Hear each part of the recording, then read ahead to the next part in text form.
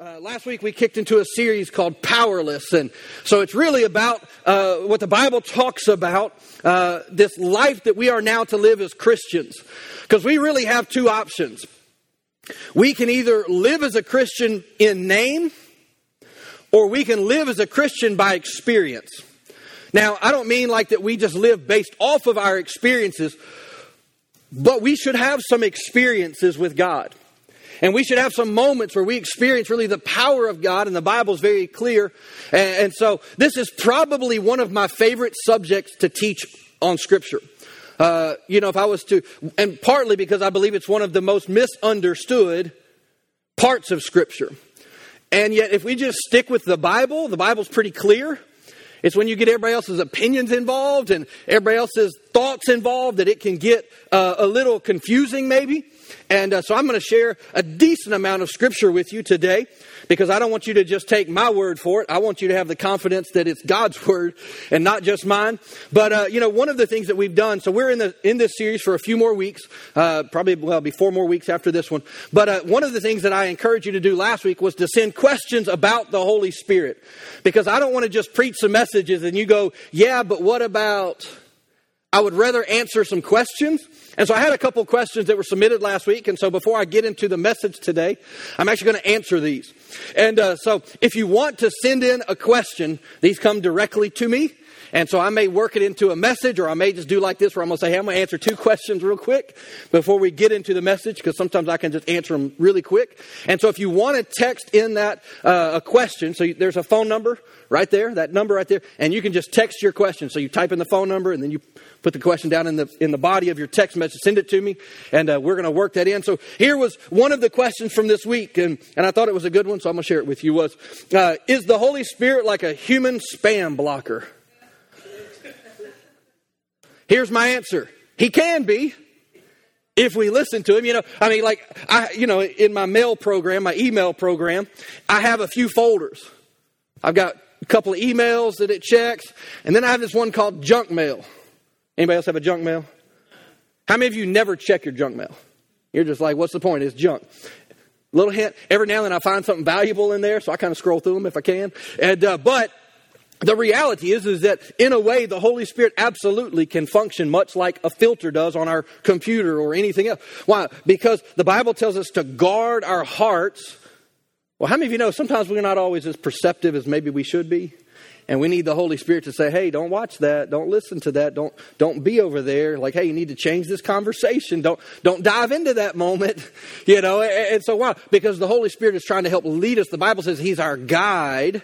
He won't force us anywhere, but He will guide us, the Bible says, to live in peace and joy and the power of God in our life. And so the Holy Spirit will help us. We talked about this last week, is that He's not the doer, He's a helper.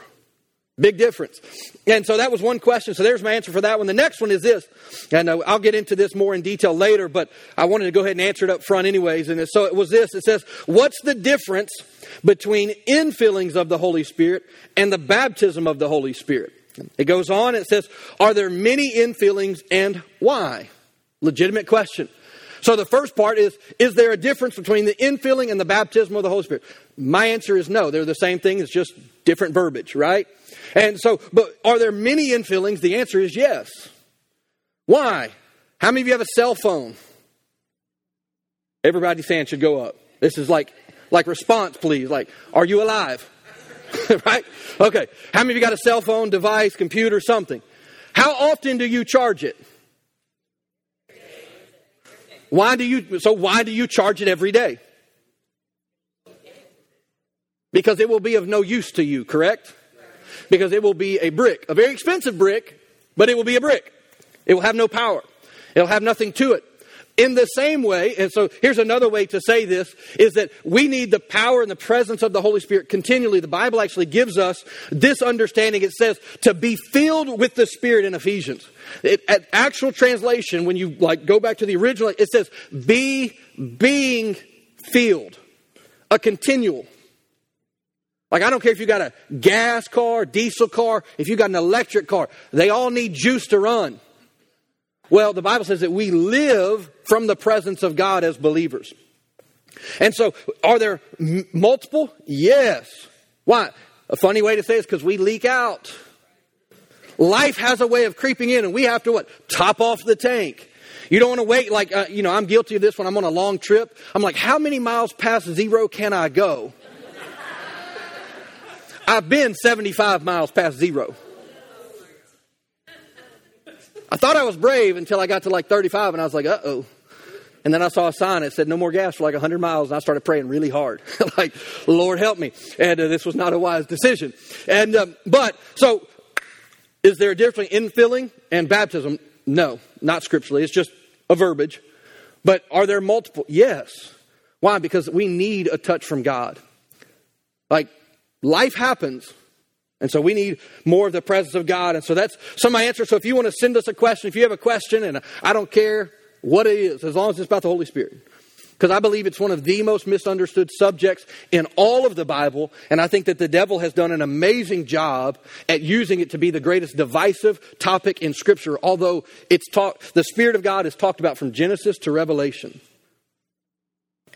Jesus talked about the Holy Spirit, especially if you go and read like in John 14, 15, 16, and 17. This is right before Jesus leaves. It's kind of his parting shots to the disciples. And so, when somebody knows that their time's running up, they tell you the most important things.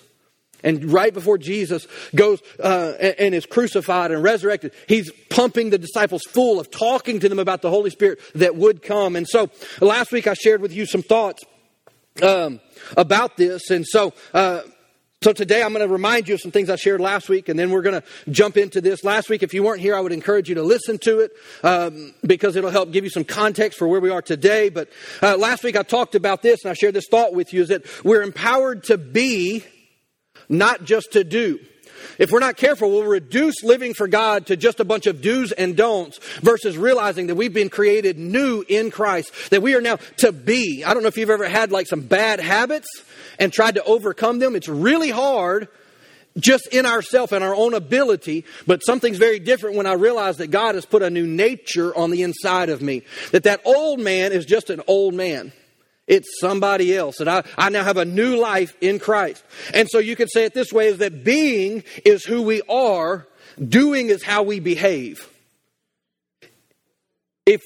God works from the inside out.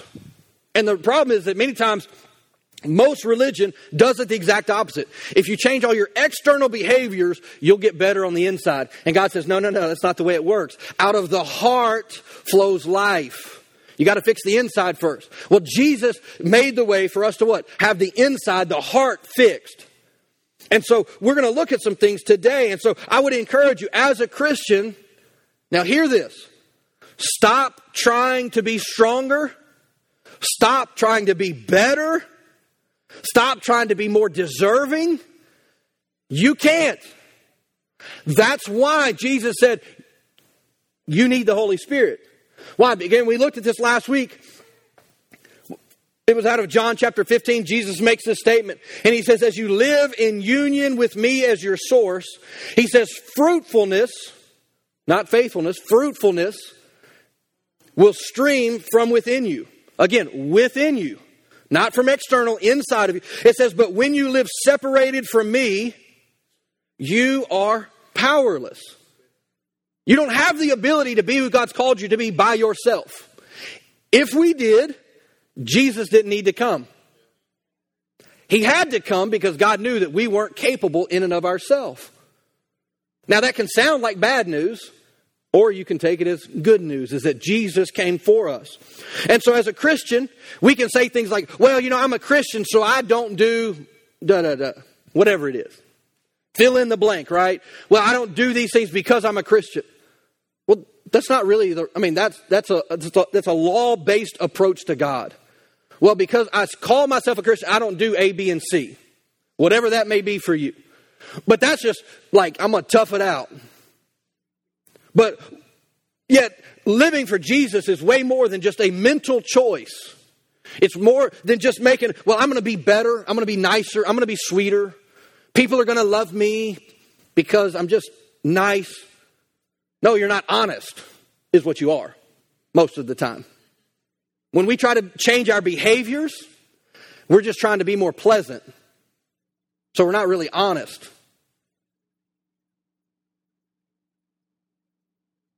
going to let that sit for a moment.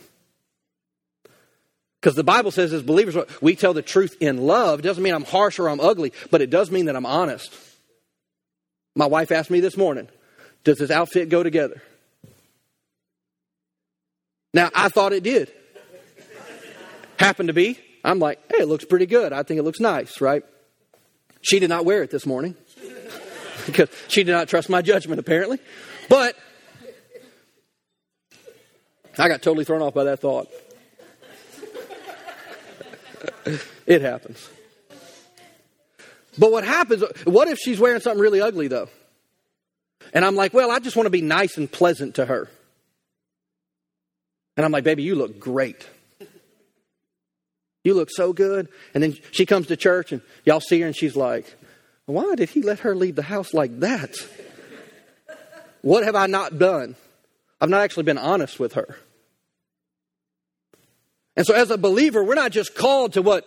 Be sweet. I think we are. But not at the expense of being honest with one another. Because there's times where we need to have some honest conversations with one another. And say, hey, don't do that. Like maybe like you represent the family. Don't act like that. Well, I need to be honest. Well, I'm not just saying be better in your own behavior or in your... No, we surrender our hearts to Jesus. And He brings a new heart and puts a new spirit on the inside of us so that we can now be different. Not try to be different, to be different. And so we talked about Galatians chapter 5, verse 22. Talked about the fruit of the Spirit last week. What does it look like? And many times in church, we want to talk about the gifts of the Spirit and the power of God. Yeah, but there's just... God is a God of balance and order. There are 9 gifts of the Spirit and there are 9 fruit of the Spirit. And so we can have all of our gifts and sometimes we want to show those off. The problem is our fruit should speak louder than our gift. So we need to be mindful. We don't want to be more of one over the other. No, we need the balance of both. See, Jesus was the perfect example of what it looked like for someone to be full of the gift of the Spirit and the fruit of the Spirit. And guess what? People's lives were transformed because of Him. And I believe that in much it's because of this balance that was generated. But all of that came about. Why? Because of the work of the Holy Spirit. You're like, no, He was Jesus. He was Jesus, a man who was empowered by the Holy Spirit. You go read. When Jesus got baptized, God had told John the Baptist, He says, when you see the one who gets baptized and you see the Holy Spirit descend upon him, he's not a dove. It's not what Scripture says. He says, like a dove on this one. When Jesus was empowered by the Holy Spirit, we begin to read about awesome things happening through Jesus. Jesus was the pattern for us, not the unattainable level. But Jesus wasn't trying to do good things. He was being good. It was just His nature, and we have to understand that. And so it's from a new heart that we can be who we've been created to be. And that's very important. And we would call that salvation, and it's very important.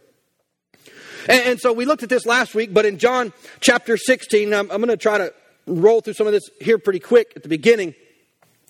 Jesus talking to the disciples. These are some of the chapters I encourage you to read. John 14, 15, 16, 17 are all about really Jesus talking to the disciples. And much of it is about the Holy Spirit. And the disciples have been walking with Jesus for 3.5 years at this point. And He says, it is best for you that I go away. Because if I don't, the advocate, the Holy Spirit, won't come. He says, but if I go away, then I will send Him. I shared this with you last week that Jesus cannot lie.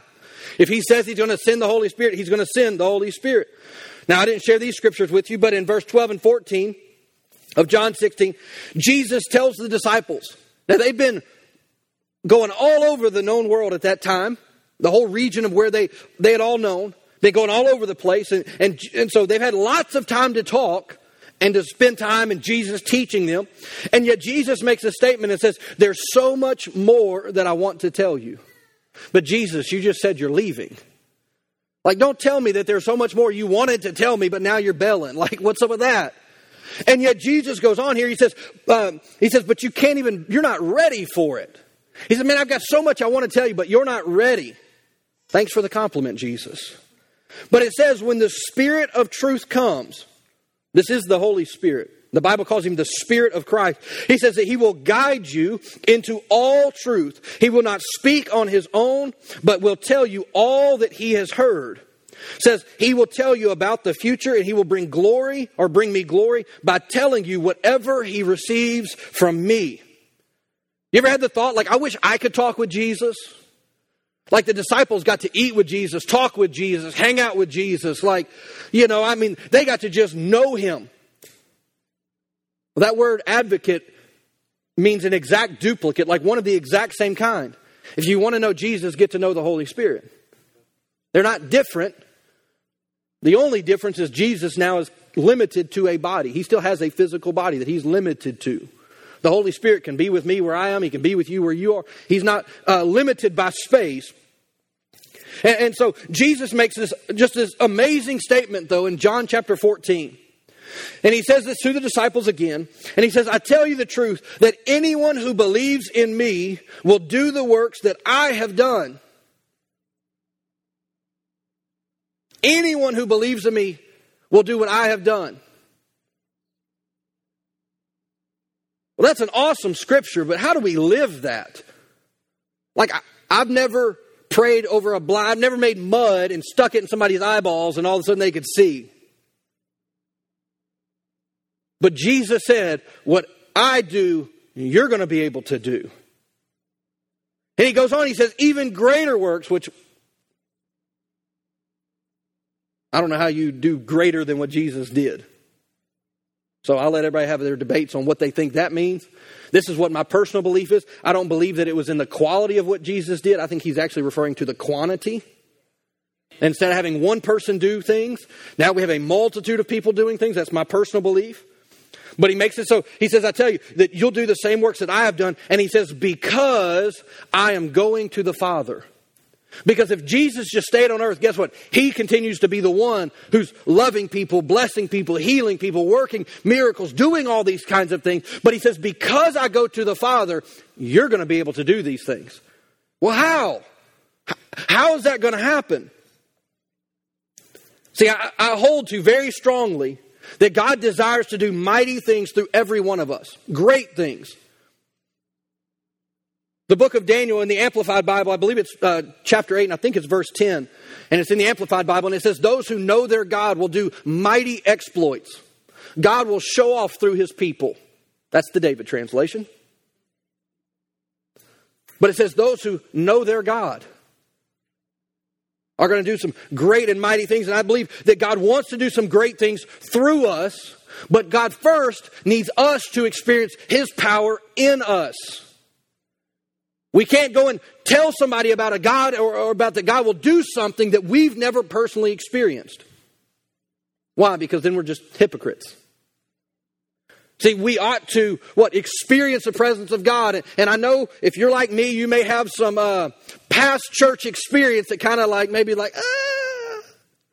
been a part of some foolishness in church. And I don't want to go there. It's too emotional. Well, let me give you a scripture on that.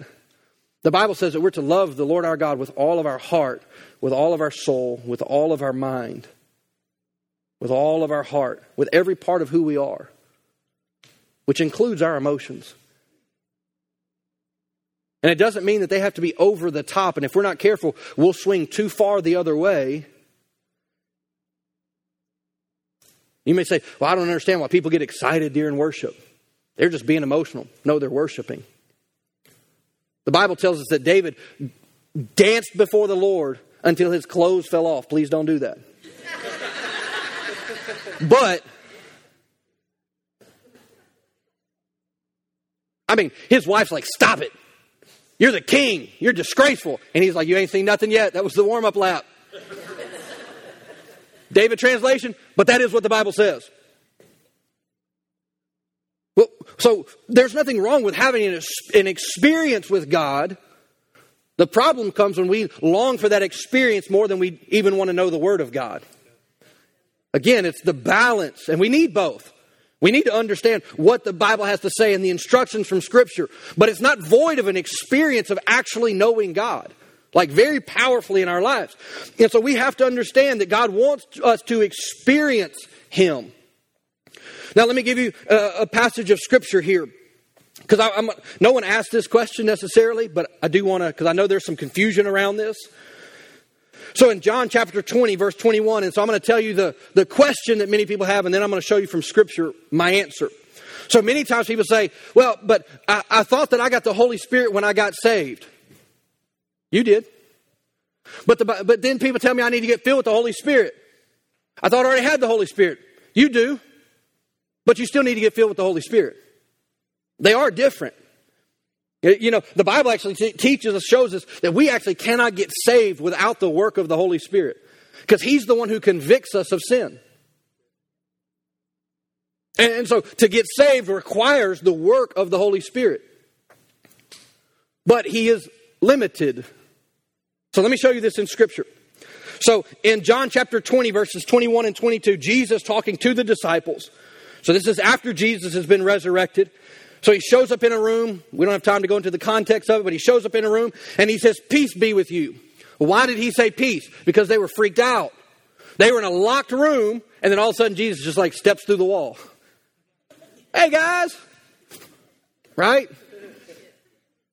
And He's like, hey, calm down. It's okay. It's me. It's Jesus. As a matter of fact, He says, if you don't believe it, here's my hands. Here's my side. Touch me. Actually, this is kind of crazy to me. He's like, hey, y'all got some food? Go read your Bible. It's there. Jesus was hungry and He said, give me some fish. See, last week's fish.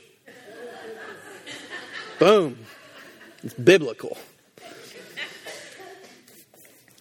So He shows up, has this whole conversation with, He says, peace be to you. He says, as the Father has sent me, I am sending you. So in case you're wondering, does Jesus have a plan for my life? Yes. As God sent Jesus, Jesus says, now I'm sending you. And then he does this kind of weird thing. I will not be doing this today or any time in the near future.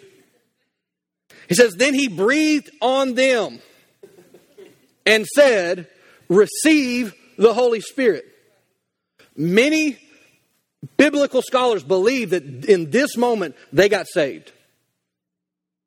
Because He says, hey, it's me. I'm resurrected. This is pretty early on after resurrection. And many people would hold to, which I can see why they would say this, is that in this moment they put their faith in Jesus. Say, well, why would you say that? Because when He got crucified, they all scattered. They were denying Him. They were running away. And so in this moment, now, they had the opportunity to actually see Him. You're like, yeah, but I've never seen Jesus. In this same account, Jesus actually looks at Thomas, which says, unless I put my finger in his hand and my fist in his side, I'm not going to believe that Jesus is resurrected. Jesus makes a very cool statement for us. And He says, Thomas, it's good that you believe because you've seen. But even more blessed are those who have not seen, yet believe. That's us. That's pretty cool. And so Jesus here says that He breathes on them and says to receive the Holy Spirit. Now, when I was thinking about this, praying about this, it automatically, because I wasn't reading the Scripture, I was actually just seeking the Lord, doing some things, and that this Scripture came to mind. And when I thought, I don't even know if that's true. I had to go search it, like research a little bit and be like, Jesus breathed on some folks? And I don't quite remember that one, but it was there. And so, but as soon as that happened, I began to think, and it began to take me back to Genesis 2, where it says that Adam was formed. God had made him out of the dust of the air, but he was just a body. There was no life in him. And the Bible says that God leaned down and breathed the breath of life, and what? Adam became a living being. That's what happens to us in salvation. We're a body, but we're not living. And so when we get saved, God breathes His life on the inside of us, this new life, and that's that heart change I was talking about, is that God puts a new heart in us, and we get that new life. So Jesus similarly breathes upon the disciples and says, guys, you're about to come alive like never before. And so that's salvation. But Jesus gives multiple instructions. And let me say it a little more firm than instruction. Jesus gave multiple commands. If Jesus commands, we ought to listen. Because he got out of the grave.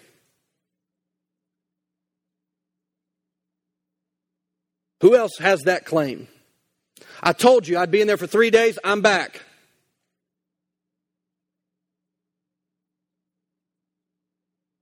And there were massive accounts that this were true during the time.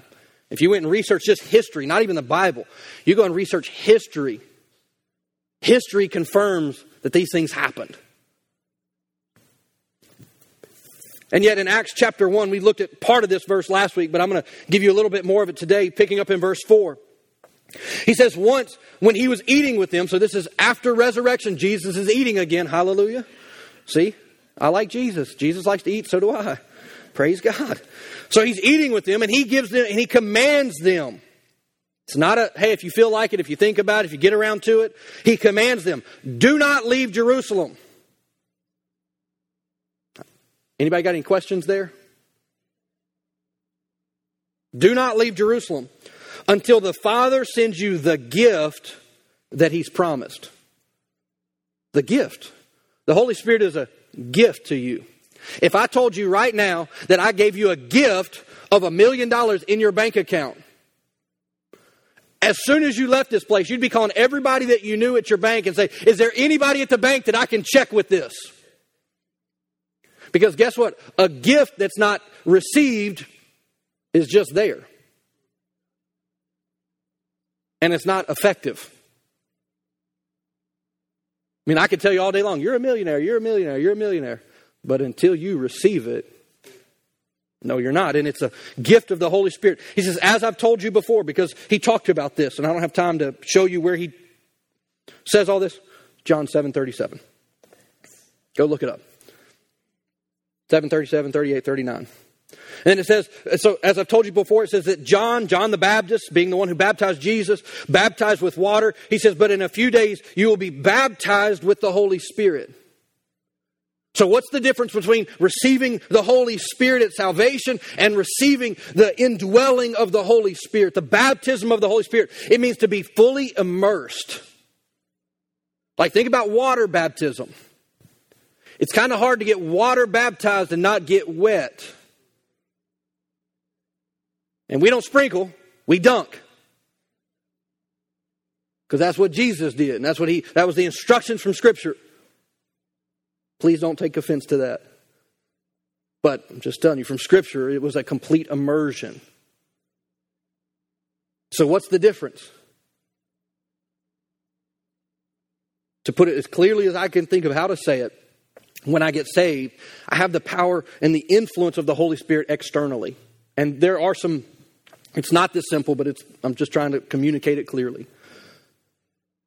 Is that he is limited by me, by you, until I receive the full immersion of the Holy Spirit. It's an identity thing. Jesus goes on in verse 8 and says, you will receive power when the Holy Spirit comes upon you, and you will be my witnesses. I've highlighted a few words there. You will receive power when the Holy Spirit comes upon you, so that you will be my witnesses. Not just doing good things. No, it ought to just be who you are. Like, one of the greatest testimonies of any believer is when people knew us before Jesus and they know us now and they say, something different. That's being a witness. If no one's ever said that to you, I would encourage you. Ask the Holy Spirit to help you. Because Jesus did not die for us to say the same. The Holy Spirit comes so that we will be completely transformed. We get saved in a moment, but we change by the work and the help of the Holy Spirit. And it's a process. There are some things that fell off of me in a moment when I got saved, and there were other things that are still in the process 20 plus years later. Well, that 20 plus is the work of the Holy Spirit. And it's important that we have this. In Luke 24, verse 49, Jesus talking to the disciples again, he says, now I'm going to send the Holy Spirit just as the Father promised. He says, but stay here in the city until the Holy Spirit comes and fills you with power from heaven. How do I live for God? By the power of the Holy Spirit. I have to what? Be united to Him and understand that He's working in my life. And so the influence of the Holy Spirit is what changes Christianity from a religion into real life. And there are many people that have a religious understanding and a religious lifestyle that says I act a certain way at church, but I live differently everywhere else I go. Like, I talk this way at church, I talk this way with my boys, I talk this way at work. No, I am a Christian. Not just in the pulpit. Not just at church. Not just with Christian folks. I am a Christian. I believe the Word of God. And it's not because, well, I'm just strong and strong-willed. It has nothing to do with that. If anything, it's the exact opposite of that. I know my weaknesses, and therefore I know I need the Holy Spirit.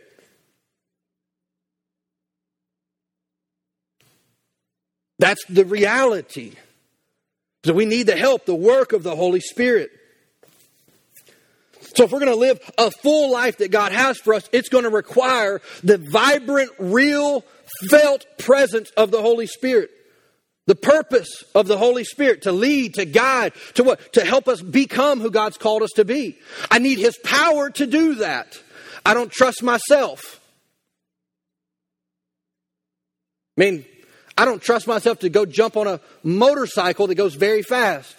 And I know other people say, I just don't trust other people. I don't trust myself. Because I know me. And I only know one thing. Go. And then I'll be in an oil spot somewhere. Well, I don't trust myself to get on certain things of a speedy nature for a reason. Because I love adrenaline. Too much. But there are also areas of my life that I don't trust myself. And I listen and I look for the help of the Holy Spirit in those areas of my life. So I'm not telling you something that's somehow different for me than you. No, I'm just as human as you are. And I have failings and shortcomings and things just like you do. We all have them.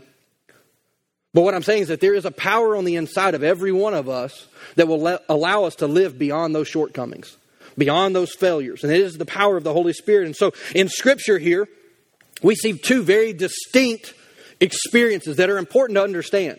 We see salvation, which is to all.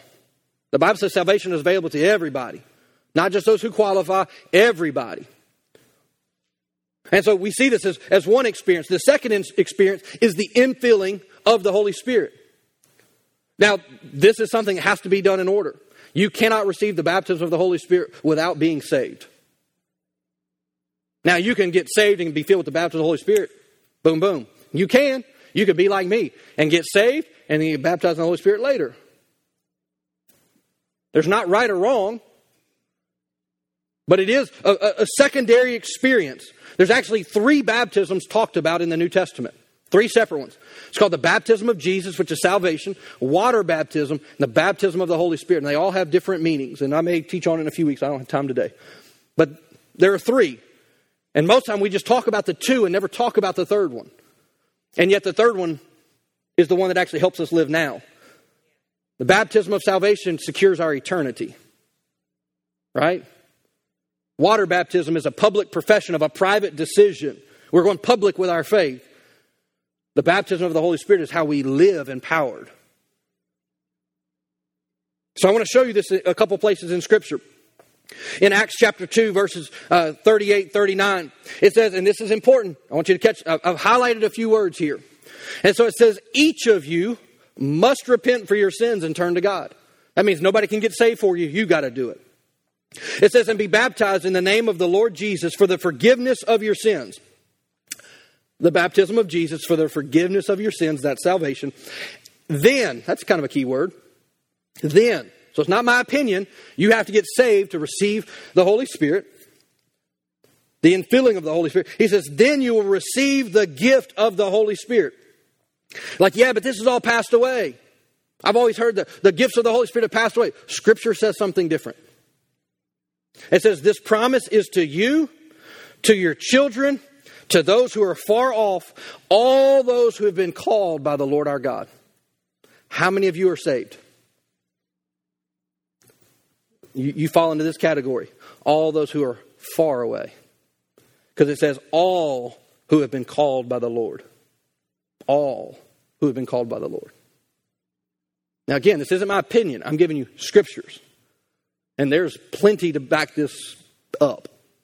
I know for time I can only give you so much, but I want you, so understand that. So let me give you another one. In Acts chapter 8, starting in verse 14. If you go read the book of Acts, you'll see this as a pattern many times where people would, and you see it again, sorry I don't have enough time, but I'm giving you one experience. That you can go read Acts 19, and this experience right here that I'm about to tell you is duplicated perfectly, almost to the T. So it's not just taking one story out of one part of the Bible and saying, well, this is what it means. No, there's multiple places that this is talked about. It says, when the apostles in Jerusalem heard that the people of Samaria had accepted God's message, salvation, they sent Peter and John there. As soon as they arrived, they prayed for these new believers. They're saved, right? They have the Holy Spirit at salvation. But yet it says they prayed for these new believers to receive the Holy Spirit. It's a secondary act. It's on the other side of salvation. It says, for the Holy Spirit had not yet come upon them. And you're like, wait, I just thought you said that you couldn't get saved without the Holy Spirit. I did. Yeah, but the Bible says that the Holy Spirit hadn't come upon them. I know. It further actually adds to the point that I'm making. Is that there's salvation, then there's receiving the Holy Spirit. Why? So that we're not powerless. Jesus said that you will receive power from heaven. It comes from the person of the Holy Spirit in our life. And so it goes on, gives us some understanding here. It says, the Holy Spirit had not yet come upon any of them, for they had only been baptized in the name of the Lord Jesus. It says, then Peter and John laid hands on these believers, and they received the Holy Spirit. God is a gentleman, and He will not force anything on us. Ever. We have to receive it. We have to accept it. Verse 17 of Acts chapter 8 says, as soon as Peter and John arrived, they laid their hands on the Samaritan believers, and one after another the Holy Spirit fell and filled each one of them.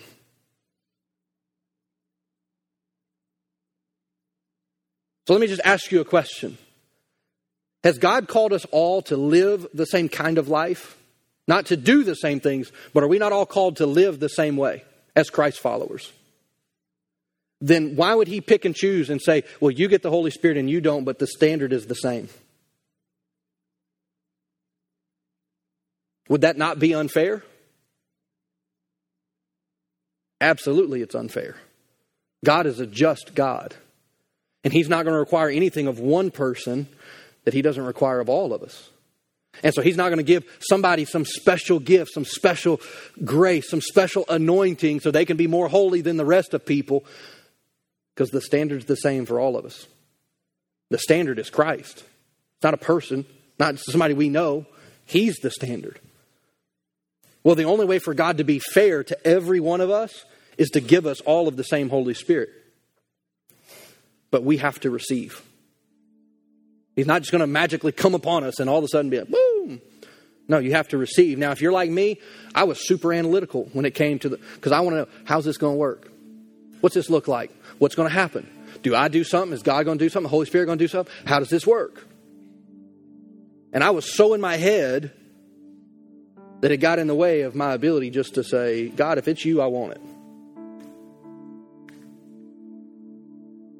And eventually I got so frustrated, I just didn't care about understanding it anymore. I just didn't. I say it this way, is that my desire to receive the Holy Spirit overwhelmed my desire to understand the Holy Spirit. And that was a hang-up for me. I mean, I really got hung up. That might be one reason why I love to teach it so much, because I think a lot of people are there. They just, like, I don't know what the Bible has to say. I've just spent the last 39 minutes and 43 seconds telling you. what the Bible has to say about the work of the Holy Spirit. The Bible says that it's for all, for you, for your children, for those who are far off, for all those who are called by the Lord. The Holy Spirit that worked in Scripture is the same Holy Spirit that works in us today. It's not some inferior version. He is the same Spirit. He is the Spirit of Christ. He is the one who empowers us to live beyond our abilities. So how do you receive the Holy Spirit? The same way you receive salvation, by faith. You just ask the Lord. Say, Lord, okay, I see from Scripture you want me to receive the Holy Spirit so I can live new. No goosebumps are needed. There may be some. There may not. It's not a prerequisite for the Holy Spirit to show up. There's lots of debate on, well, how do you know when the Holy Spirit comes upon you? Some people say, oh, well, you have to speak in tongues. And I know why they say that from Scripture. But here's my reverse of that. I was too in my head. I believe I was filled with the Holy Spirit, but I just never could surrender enough to the Holy Spirit to allow Him to pray through me. I don't think I wasn't filled with the Holy Spirit. I just don't think I knew how to cooperate with the Holy Spirit. That's what I think. Now that's just from my experience, but I know people get hung up on that. Well, am I filled with the Holy Spirit? I've never had a prayer language. I've never spoken in tongues. And you can get anxiety about it. You're getting too much in your head. It's a gift from the Lord. You have to receive it. So you just have to accept Him. Just say, Holy Spirit, I invite you in. I invite you in to fill me up. And it's amazing when the Holy Spirit comes in, some things are going to exit your life and you're going to be like, what happened to that? What happened to that attitude? What happened to that hurt? What happened to that thing in my life? It's like the Holy Spirit came in and just washed it away. And then there's going to be other things that you do, and all of a sudden you're going to feel this nudge on the inside of you says, hey, let's talk about that. Not in an ugly way, not in an accusatory way, but just, let me say it another way. Is I love it when the Holy Spirit kind of comes to me, and he's never used this verbiage, but it's kind of the way I interpret it is, like, David, you're better than this. Not because I'm trying to do it, but I've been made new.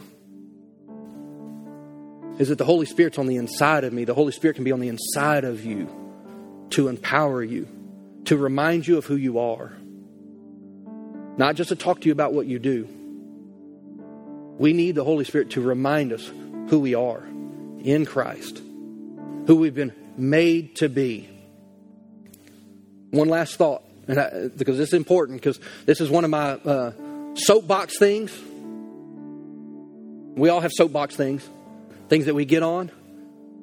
And I have been around a lot of believers, especially in the context of people who were Spirit-filled believers, like it's a badge of honor. Like I'm somebody special and I'm better than them. Like there's in heaven, baptism of the Holy Spirit will not matter. It won't matter. As a matter of fact, I don't believe we're going to care one bit. We're not going to have like a special little necklace or a crown or a jewel in the crown. It's like, oh, look at them. It's all about living life here on earth.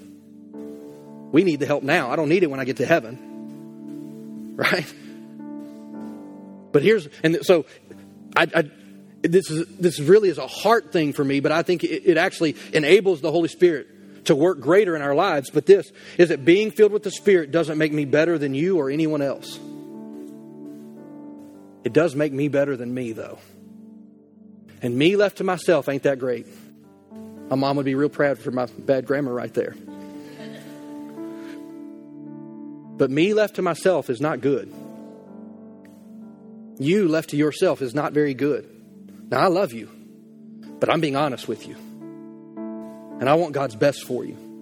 And if we ever think or ever fall into the trap that somehow that we've now received the baptism of the Holy Spirit, that the Holy Spirit lives on the, and somehow that makes us better, what it actually makes us is more responsible. It makes me responsible now to the gift that God has put into my life. So now I have a responsibility to act and to live a certain way. So we should never look at this and come at this from a place of pride that, hey, we got something. No, we need something. I could not live for the Lord. consistently until I was filled with the Holy Spirit. Maybe you're stronger than me, and I would applaud you for the day is long. I couldn't do it. I tried really hard a lot. It just never worked. But when the Holy Spirit's presence came into my life and really began to fill me up, everything changed. I'm not saying everything was perfect, but things began to change really quick. And so I want to pray this morning.